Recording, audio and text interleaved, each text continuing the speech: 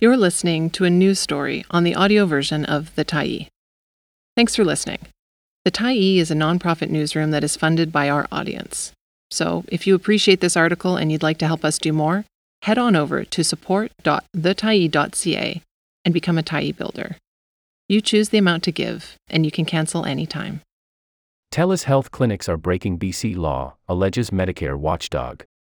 By Andrew McLeod, December 2, 2022. The BC Medical Services Commission is seeking an injunction to stop clinics owned by Telus from charging membership fees to patients.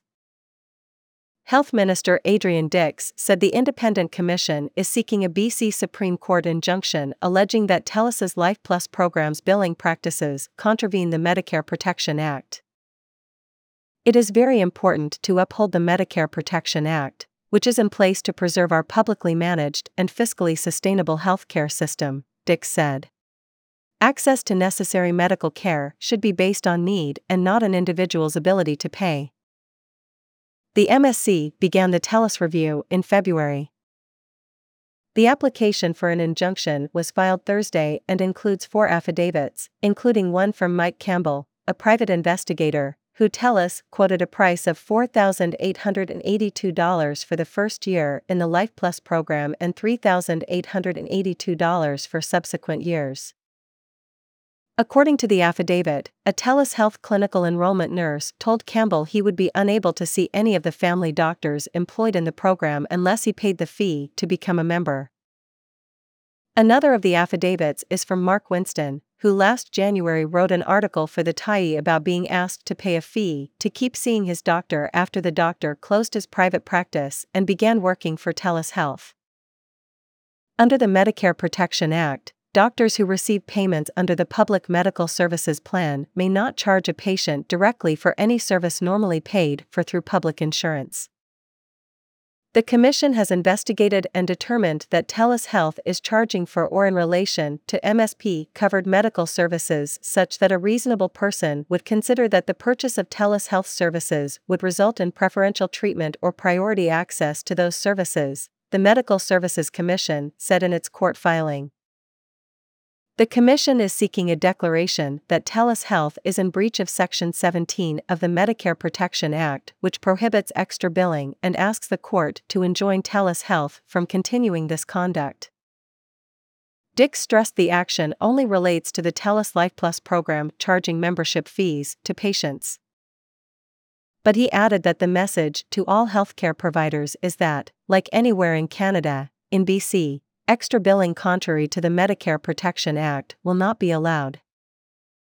With representatives from the government, doctors of BC, and the public, the 9-member Medical Services Commission manages the Medical Services Plan and is responsible to ensure some $2.5 billion is spent in accordance with the province's laws and regulations. Telus's Vice President of Consumer Health, Juggy Sahota, said the company has been cooperating with all requests from the MSC and was surprised it had applied for the injunction. We believe that doing so is unnecessary, given our fully cooperative approach and commitment, of course, to always ensuring regulatory compliance for Telus, Sahota said. The Life Plus program has about 4,000 customers and 25 doctors, Sahota said. We do not charge for primary care services with our Life Plus service. Our fee is, for preventative health uninsured services like dietitians, kinesiologists, and wellness services. Telus shared lots of information with the MSC and should have been given an opportunity to understand the concern and fix it, Singh said. We're really upset about this because we want to be able to, of course, address any outstanding issues that they may have regarding compliance, she said. We were surprised to receive the injunction and were very concerned that we have not been given an opportunity to discuss the matter. The court action feels rather political, Sahota said.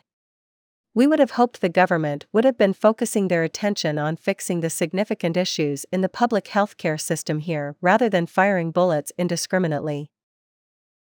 According to the Medical Services Commission's petition to the court, between February and October it sent letters to Telus seeking information and received a response to each.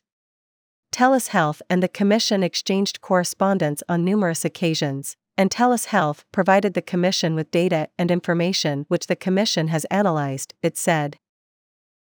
In responses to the MSC's questions, Telus claimed that people were not required to pay for LifePlus in order to get access to any insured physician services.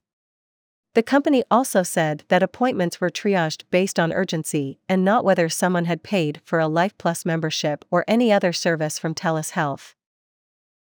That contradicted what Campbell and Winston had experienced and described in their affidavits, as well as information on the Telus Health website that at times had included statements that LifePlus included 24/7 physician coverage and that the care team would include a personal physician.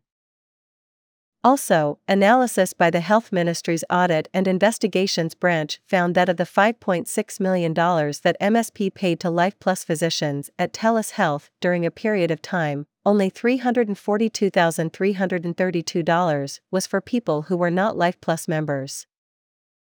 Patients who pay to be members of the LifePlus program are, or certainly appear to be, gaining preferential access to the family physicians at LifePlus, while those who do not pay Telus Health to join LifePlus are being denied access, the MSC concluded. BC Green leader and Cowichan Valley MLA Sonia Furstenau said her party had long been raising concerns about Telus Health and as relieved action has been taken, but questioned why it took so long. While this was being investigated, the BC NDP government should have been creating community health centres across BC to ensure that everyone has access to primary care, she said in a written statement. We are concerned that today's injunction could leave even more British Columbians without access to a doctor.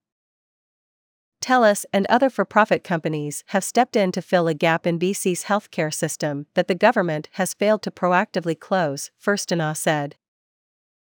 Dick said that the legal process will now unfold as it should and that the government will continue to strongly defend the public healthcare system. Thanks for stopping by the Tyee today. Anytime you're in the mood to listen to important stories written well, we'll be here. And if you'd like to keep independent media going strong, head over to thetyee.ca and click on the Support Us button to pitch in. Finally, big thank you to all of our Tyee builders who made this story possible.